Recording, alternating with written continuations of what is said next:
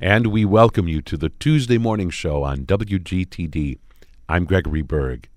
Tonight on PBS stations across the country, including Channel 10 in Milwaukee, a one-hour documentary will be airing that examines the life and legacy of our 39th president, Jimmy Carter. This film is airing as part of the series In Their Own Words. In part one of today's morning show, I speak with the creator and executive producer of the series, Chuck Dellaclis. At the end of the hour, in part two of today's program, you will hear the interview that I was privileged to record with Jimmy Carter himself back in 2005. I began my interview with Chuck Dellaclis by asking him about the purpose of this documentary series, which, in contrast to many documentaries that air on PBS, takes, in a sense, a tighter, more focused view of its subjects, rather than a broad, expansive canvas. We like to think of these films as defining the themes of people's lives. And often when you see films about people's lives, sometimes people lose track of what motivated their actions later in life from what happened earlier in life. And in this format, it allows us to connect the dots clearly for the viewer. So much of Jimmy Carter's life, later life and middle life, and everything he did was so affected by his upbringing, was so affected by those who affected him early in his life, that anybody can watch this and see that the reason he was and is so dedicated to the causes that are important to him were throughout his presidency and even after his presidency.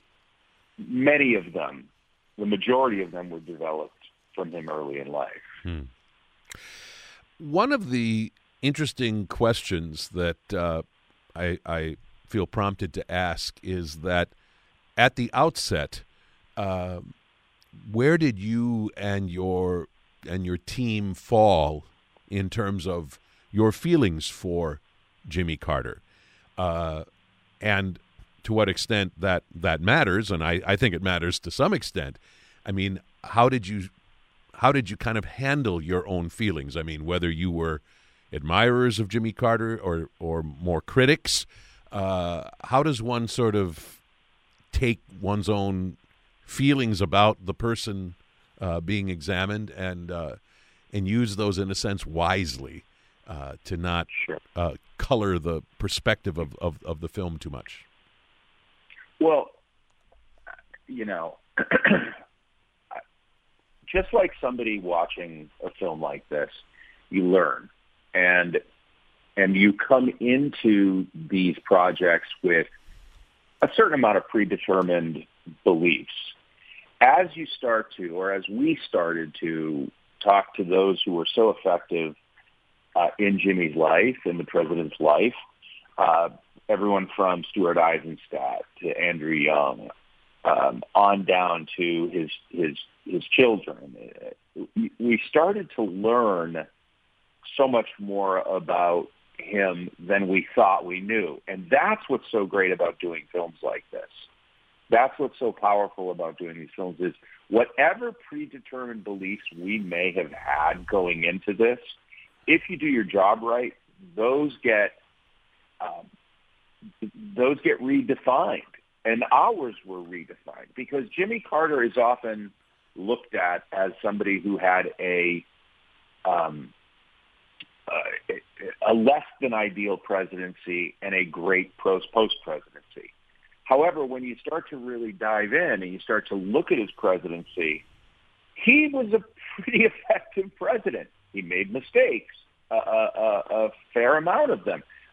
I defy anybody to show us a president who hasn't or didn't. Just because he was a one-term president doesn't necessarily mean that he didn't follow through with many of his agenda points. And he did. He stayed true to them.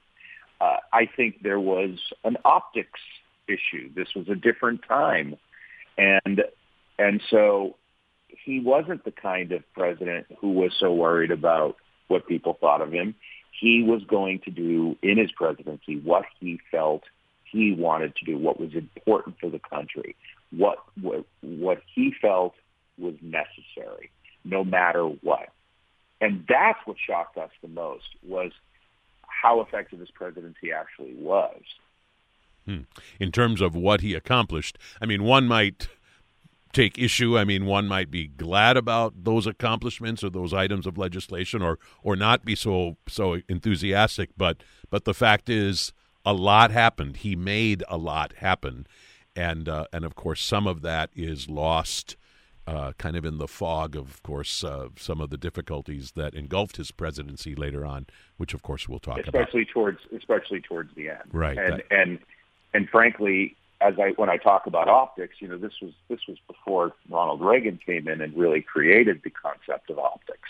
But Jimmy Carter didn't think about optics. He cared what people thought. He wanted to be liked. He wanted it, but he was going to stay true to what he felt his way of governing was the right way of governing, and he did that, and does not regret it.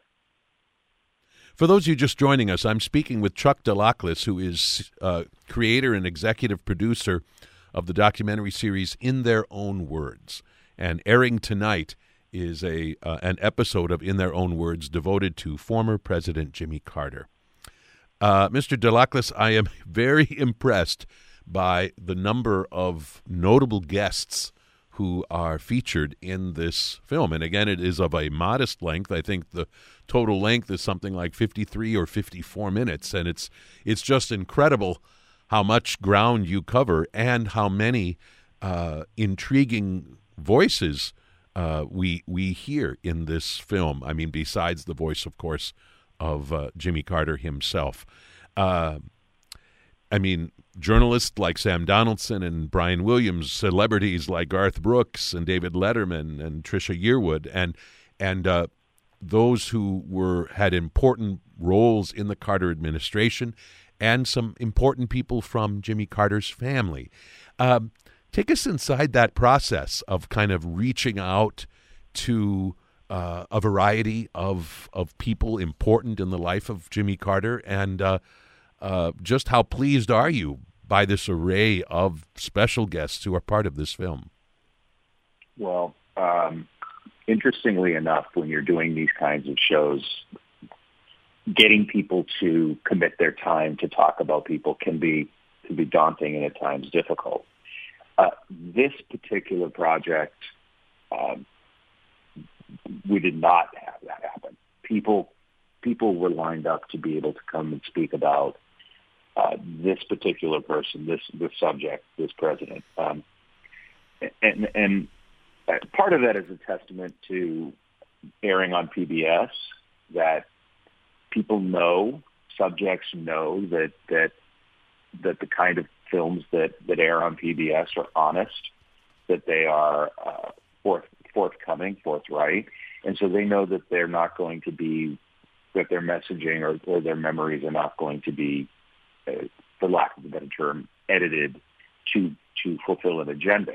Our agenda is simple, which is to try to tell the truth and capture history through the eyes and memories of those who were part of it. So the people who we did interview, and we interviewed a lot of the family members. We interviewed President Carter's Reverend. We also spent a lot of time with Mary Prince, who was Amy Carter's longtime nanny, who still is a caregiver of the president and the first lady. People really wanted to talk about this person. They wanted to talk about how he is misunderstood, that his presidency was misunderstood, and they also wanted to talk about his commitment to his causes. And when we reached out to people like Garth, and we reached out to people like David Letterman, it took seconds for them to say yes. Literally, yes, we'll do it. And that's a testament again to PBS, but it's also a testament to the subject. We in the series we feature Angela Merkel as an episode. President George Bush and Hillary Clinton couldn't wait to talk about Angela Merkel. And so I think if you tell the story the right way, if your mission is to tell the truth and to dissect the key moments in these people's lives, you're airing on PBS, and the other films that we've done have been have gotten great response. It's really amazing when people want to say, "Sure, I'm in," and we got a lot of that. One of the things that I learned from your film, perhaps I knew this once upon a time, but if I knew this, I had completely forgotten this, is who Jimmy Carter's father was.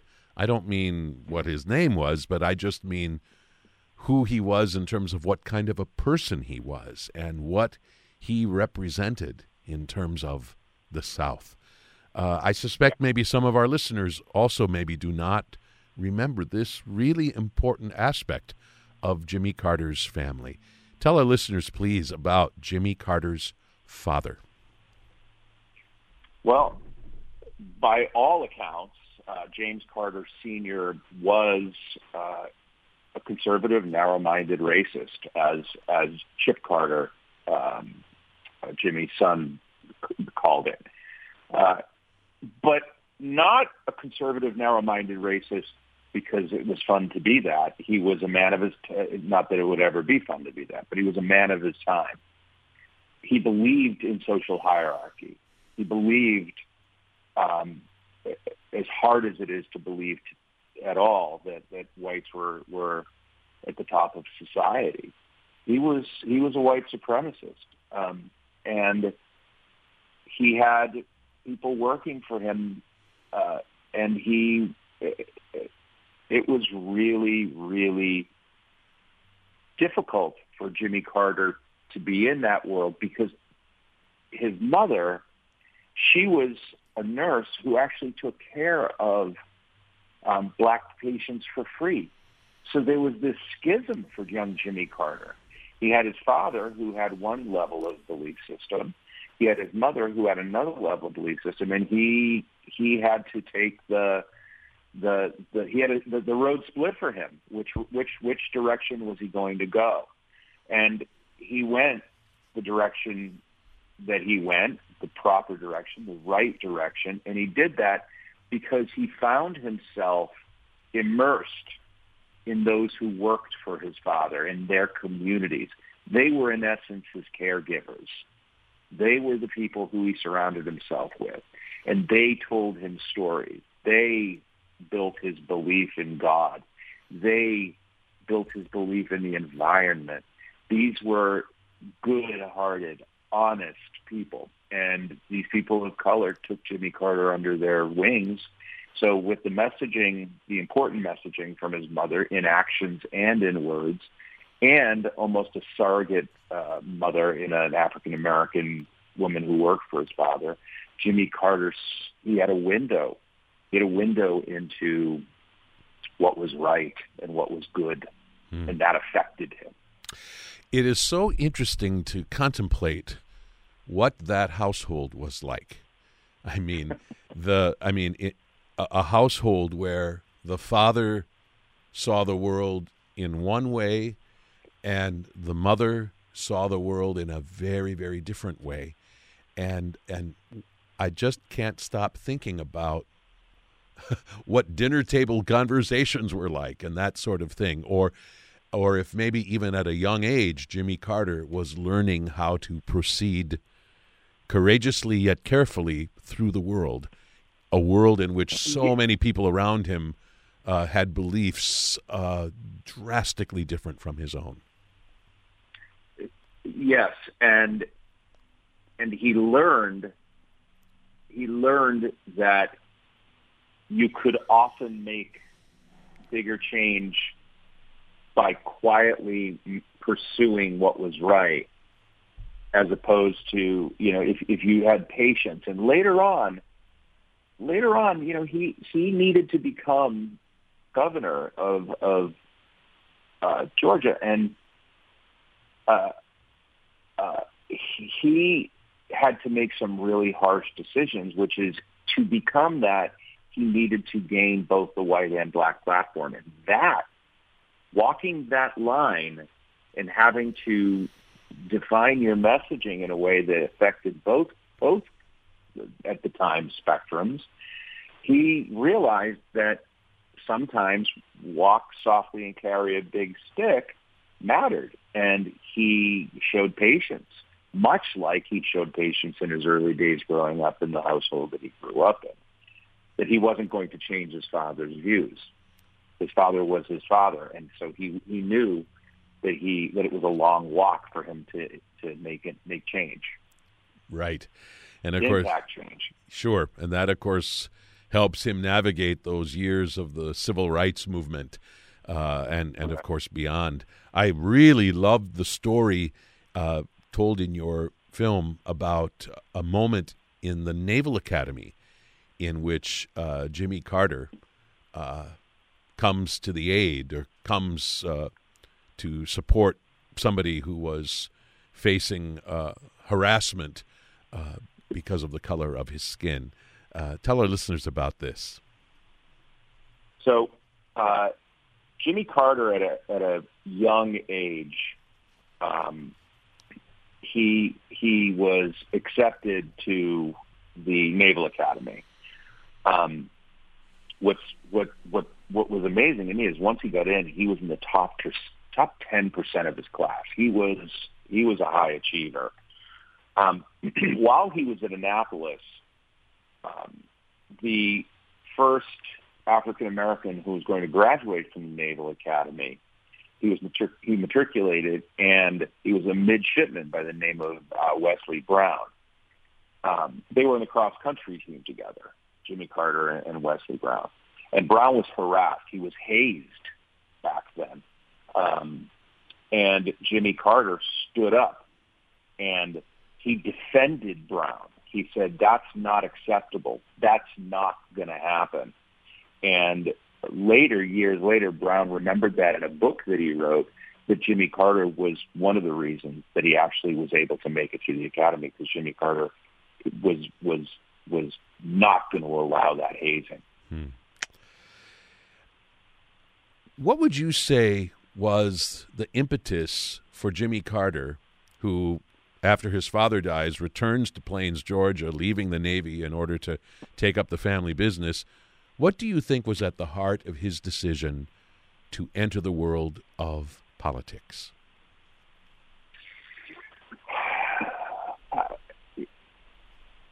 I've learned in doing these films that it's hard to get into truly what people are thinking. You can only sort of dance around it. From the people who we've spoken to who were very close to him and are very close to him, I think part of his reason to get into politics was because he wanted to stand up for those less fortunate, including the African American community. He wanted to help them find their way in a really difficult time and space. I think that is part of the reason, and he did talk a little bit about that. He was idealistic. He saw the devastating effects of racial discrimination. He wanted African Americans and white children to go to school together, and that's why he says he entered into politics, was to make that difference, to be able to create an open and accepting population. He is successful in his bid for the state Senate, and your film tells us that he did not give Rosalind, his wife, any advance notice whatsoever that he was going to do this. I mean, when he is putting on his suit in the middle of a weekday, and there's no church to go to, that's when she finds out about his plan. But he is successful, and then ultimately runs for governor of Georgia and is unsuccessful. There is something dramatically different about the second time he runs for governor, a second bid which is successful. And I think this is one of the most fascinating chapters in the Jimmy Carter story. Tell our listeners about the way in which he went about this second campaign for the governorship of Georgia. Well, he lost because he stayed true to what was right, and the people of Georgia were unwilling at the time. Segregationists, they were unwilling at the time to accept that platform. When he lost, he was depressed, and as Jonathan Alter calls it, he had something of a crisis of faith. He went on Baptist missions. He went door to door as a missionary, and his faith deepened, and he came to the revelation that to make the greater difference, to make the greater good, sometimes you had to, as I said earlier, walk softly, carry a big stick, tiptoe your way in. So he had a choice to make. He could either denounce segregationists or he could become the governor of Georgia. So he towed the line, and he whispered, in essence, he said to his black supporters, don't listen to how I'm campaigning. Wait till I'm in and see the difference I make. And that's threading the needle as a politician. But he did it. He needed to get the votes of the conservative whites. He ran as an ultra-conservative, somewhat racist, redneck platform, but he won. And then he gives his inaugural address, and we see a few moments from this inaugural address. Explain about the dramatic moment in this speech and the announcement he makes. Yeah, it was a long campaign, and he stood up in front on his inaugural speech, and he said, quite frankly, and this quote echoed, the time for racial discrimination is over. The crowd gasped. The white supporters were stunned that he said that. And they got up, and many of them walked out. They thought he pulled a bait and switch. They thought, wait a minute, that's not how he campaigned. And he made that statement. The black supporters were in awe that somebody was standing by them. His white supporters, many of whom gasped and walked out.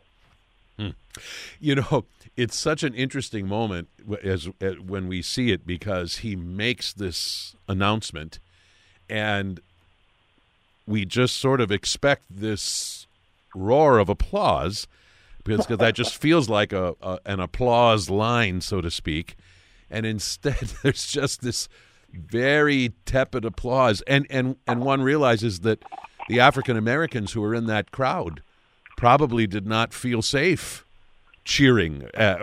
So anybody who even felt good about what that statement represented were not, cheering heartily. And of course, many people in that crowd were not cheering at all, and many of them even left. Walked out. Yeah. So what? And what's interesting is in making these films, often when you get into your sound mix or you get into your picture mix, you like, okay, well, do we drop volume here? What do we do here to affect this moment, to make this moment, to really pop what really happened?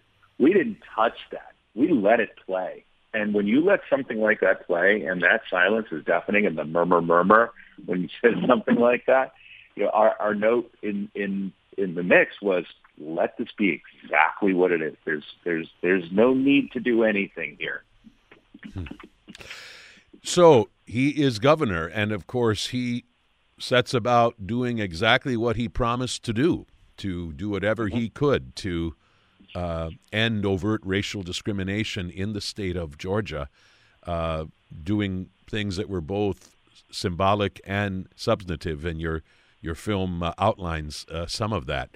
Explain what prompted Jimmy Carter to aspire for the presidency, to think seriously about running for the presidency.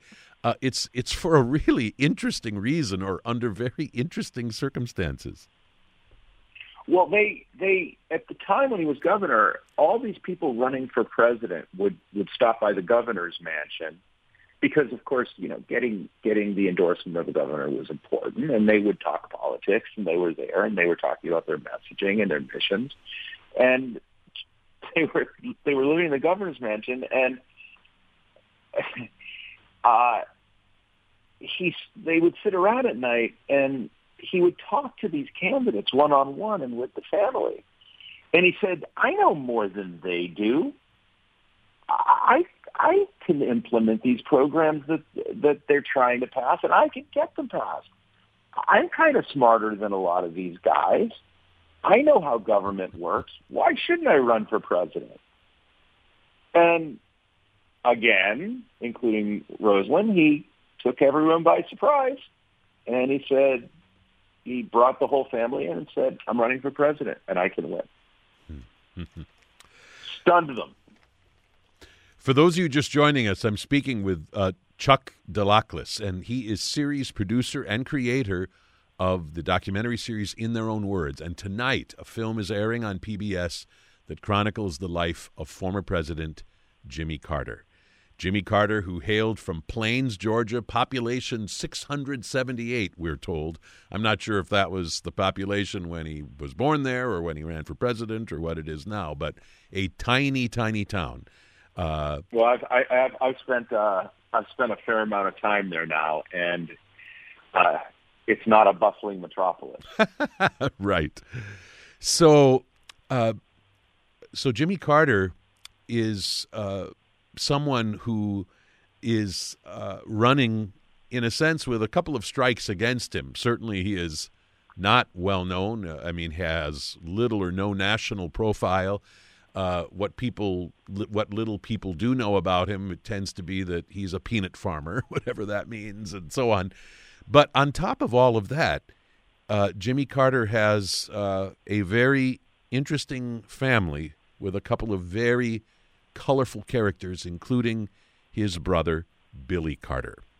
Especially for the sake of those too young to know this story or maybe who have forgotten, describe what Billy Carter was like. Billy Carter was a redneck. He was a beer-drinking, gas station-owning, down-home country boy.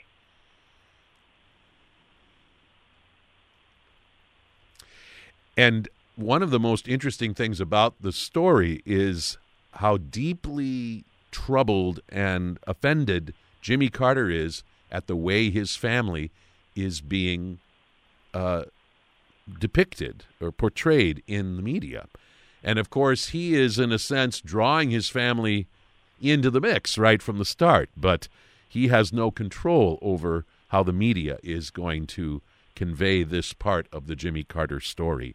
And I think your film goes out of its way to try to underline the way in which the nature of the media, the American media, had changed by this point in time in the wake of both Vietnam and Watergate.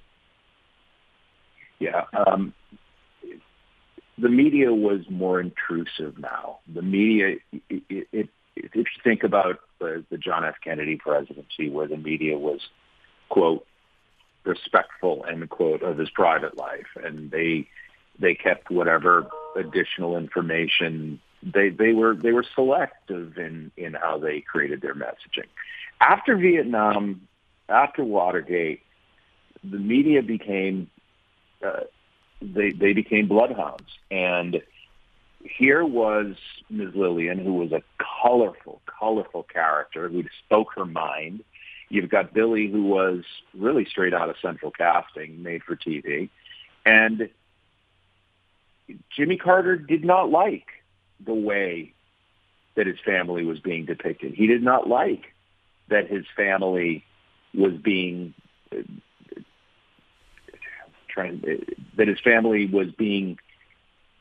covered in the way that they were. And the problem was that the campaign was using their family to exemplify the kind of man Jimmy Carter was, a small-town guy with a small-town family. But you can't have your cake and eat it, too, when you're running for president back then or now. You have to take the good with the bad, and the media was unrelenting. These characters were way too colorful to ignore. Well, and then, of course, speaking of colorful, your film explores that whole chapter involving the famous Playboy magazine interview in which Jimmy Carter confesses having lustful feelings in his heart and so on. His poll numbers plunge, and this election is razor close. But Jimmy Carter, of course, is elected our next president. I'm so glad that your film takes the time to talk about that inauguration day and a couple of things that were quite notable. One involving the inauguration parade route and the other involving the way President Carter opened his inaugural speech. The Chip Carter tells this story about how he was kind of trying to figure out what to do after his father was elected president. He was a young guy. He had worked on the campaign. And he said to his dad, "Hey, got anything for me to do?" And his father said, "Yeah, why don't you run the inauguration?" Okay. And he and a bunch of friends were sitting around. They said, "Wouldn't it be cool if he got out of the limousine?" And they went to Jimmy Carter, and he said, "What would you think about you and Mom walking down Pennsylvania Avenue outside of the limousine?" And Jimmy Carter said, "I think it's a great idea, but nobody can know."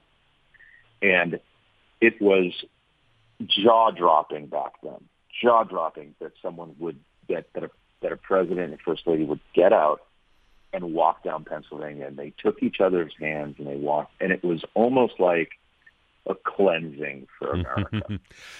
I was just 16 years old at the time, and it made a huge impact on me. I will never forget that as long as I live, the sight of that. And then to the inaugural speech.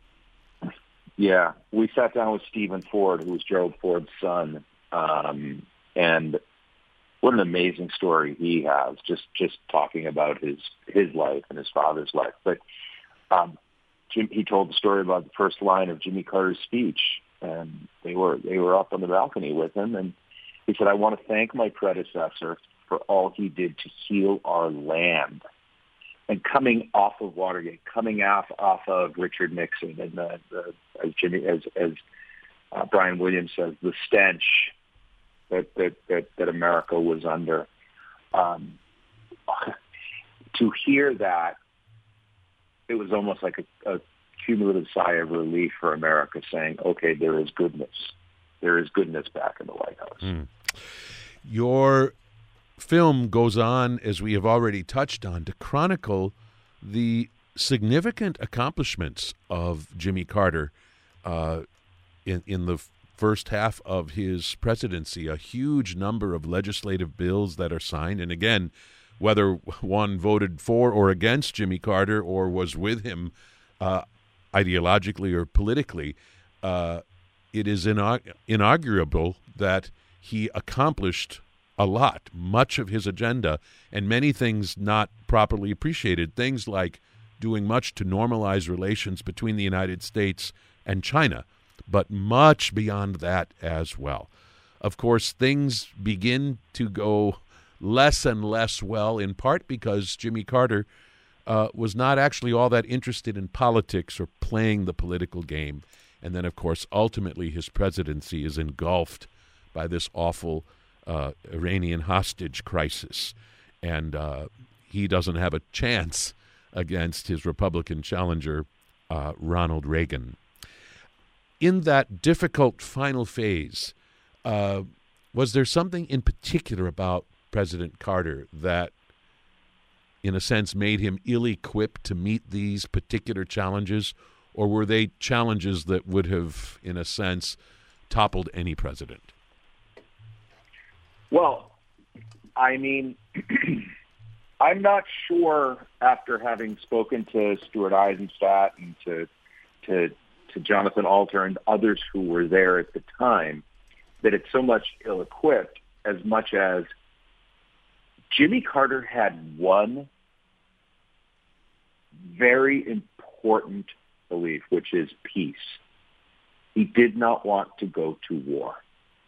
And he believed that he could negotiate and get these hostages released without a single shot being fired, without loss of life. What he didn't count on was the media at the time. We touched on that a little earlier. But suddenly Nightline comes up, and they're counting the days, day 72, day 73 of the crisis. And the optics became very, very, very harsh. And he had a goal. I'm going to get them out, but I'm going to get them out without death, destruction, war. Rightly or wrongly, that was his belief. He did not believe in violence or war. And so only after a period of time did he agree to the rescue effort, and which now historically we all know went awry. And there was an incredible loss of life there, which only created a trickle down in the optics. But in the end, he got those hostages. He negotiated those hostages. He negotiated their release. And on the day of Ronald Reagan's inauguration, those hostages were released. And he did it without America going to war. Now, the argument could be made, he lost his own personal presidential war, but to him it didn't matter. Well, he says as much when Sam Donaldson asks him in a press conference at the time, aren't you worried about the way you're going about this, that it's going to severely damage your prospects of winning re-election? And President Carter says, that is simply not in my calculation. This is not about that. And that's a kind of a breathtaking moment. In the wake of his, especially if you weigh it against politics today, it's even more breathtaking. Right, where it's all about survival and success and so on. Absolutely. Well, of course, your film goes on to tell the remarkable story of what Jimmy Carter has gone on to do in the wake of his presidency, and it helps us appreciate that so much, and also helps us, in a sense, come to a better understanding of what President Carter accomplished during his presidency. It is a film that is really beautifully crafted and so effective. Again, this is for the series In Their Own Words on PBS, and at the helm of this series, its executive producer and creator, Chuck Dell'Aclis. Chuck Dell'Aclis, I congratulate you on a really, really fine film. I very, very much enjoyed it, and certainly enjoyed this opportunity to speak with you about it. Thank you so much. Thank you, Greg, and thank you for the opportunity to talk about it. This was a great one to do, and his story has been told many ways, but we really did try to take an impactful and unique approach. And by the way, you can also stream it on pbs.org. Very good. Thanks again for being my guest. Thank you, Greg. You're listening to the Tuesday Morning Show on WGTD. I'm Gregory Berg. And to finish out today's program, we hear from former President Jimmy Carter himself. The year was 2005 when I was privileged to record an interview with President Carter talking about what was then his latest book, titled Our Endangered Values, America's Moral Crisis, published by Simon & Schuster. Let me ask you first what it was like to sit down and write about some of these admittedly complicated issues, which often involve sort of dualities, the balancing of things which can sometimes be in conflict. I know you've lived with that all of your political life and since your presidency, but what did you learn or what did you discern as you sat down and actually wrote about many of these complex things in this new book? Well, it took me about 4 years, Greg, to write this book, and I finished writing it about the 1st of July, so things that have happened since then are not in the book. And I wrote it because I see this present administration as having promulgated a profound and radical change compared to all previous presidents, Democratic or Republican, in basic American moral values, the things that have made our country great. And they are so extensive and so profound that I thought it was time to remind the American people of it and to precipitate a more open and thorough debate about which direction our country wants to go in the future. For instance, we've abandoned the principles of our country for the last 100 years or so of not going to war unless our own security was directly threatened. Now we have a new policy, publicly promulgated by the President, of preemptive war. That is, we reserve the right as a powerful military country to go to war against the people and kill their citizens, if necessary, just to change an administration. We've also abandoned America's longtime role as a champion of civil liberties and privacy at home and human rights around the world. Our Vice President just recently went and openly encouraged the Congress to pass a law that would permit the CIA officially and legally to torture prisoners at Guantanamo and in Abu Ghraib prison and so forth. We've abandoned every nuclear arms control agreement that's been negotiated since the time of Dwight Eisenhower. And we've accumulated enormous deficits, $4 trillion in the last 5 years, primarily not because we've increased government expenditures for health and well-being of people and jobs, but just giveaway programs for the richest American people at the expense of the working people of this country. All of these policies that have been adopted by this administration are radical departures from what all presidents in the past have espoused and all governments have espoused. One of the things that causes you great concern is something that you lay at the feet of fundamentalists when you say that they have managed to change the nuances and subtleties of historic debate into black and white rigidities. Well, that's certainly true. A fundamentalist, by definition, and I describe this a little bit in my book, believes that they have a unique relationship with God. And therefore, by definition, everything they believe is absolutely correct. Anyone who disagrees with them at all is wrong, inherently, and therefore inferior. And they try to promulgate this absolute belief on the rest of the nation and anybody, or the rest of the world. And anybody who believes with them is okay. Anyone who disagrees is wrong. We even have a national policy of that. If you're with us, 100% okay. If you're against us on anything, then you're against us. And that's a definition of fundamentalism. And the most important thing is that the fundamentalists in religion and the fundamentalists in government now are openly and aggressively trying to merge the two, breaking down that wall between church and state that had been a policy of our country and one of our basic moral values. That brings to mind a question which you posed to yourself in right at the heart of this book and in the chapter which I think is especially interesting. You say you've been asked whether your Christian faith, Christian beliefs, ever conflicted with your secular duties as president. And it says something about your answer that you've posed the question as you have with two facets, your Christian beliefs and your secular duties as president. Yes. And, of course, others who probably wouldn't see them as separately as you did. Well, I happen to be a devout Christian. I'm not bragging about on radio, but it's a fact. I've never believed that Jesus Christ would approve abortion unless the mother's life or health was directly threatened, or unless maybe it was a result of rape or incest. And so I have a problem with abortion.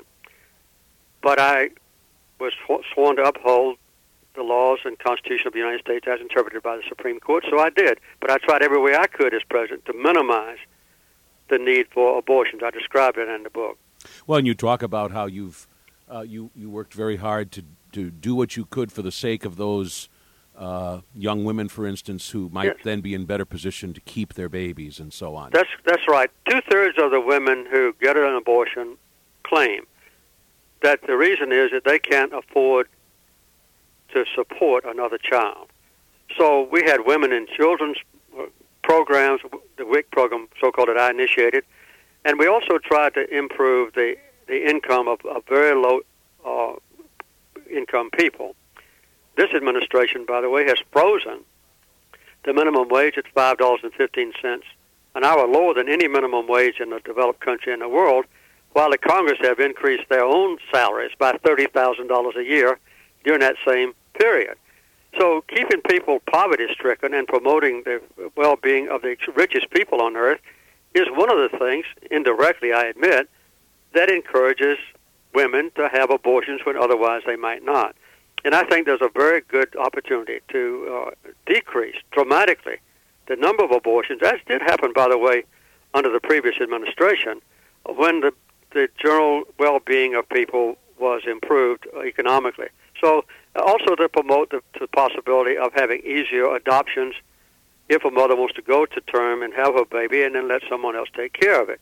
Those kind of things can be done, and I described them in quite some definition in the book, even though we do live under the so-called Roe versus Wade ruling, which causes me some concern. But even under that, we can dramatically reduce the number of abortions if we want to.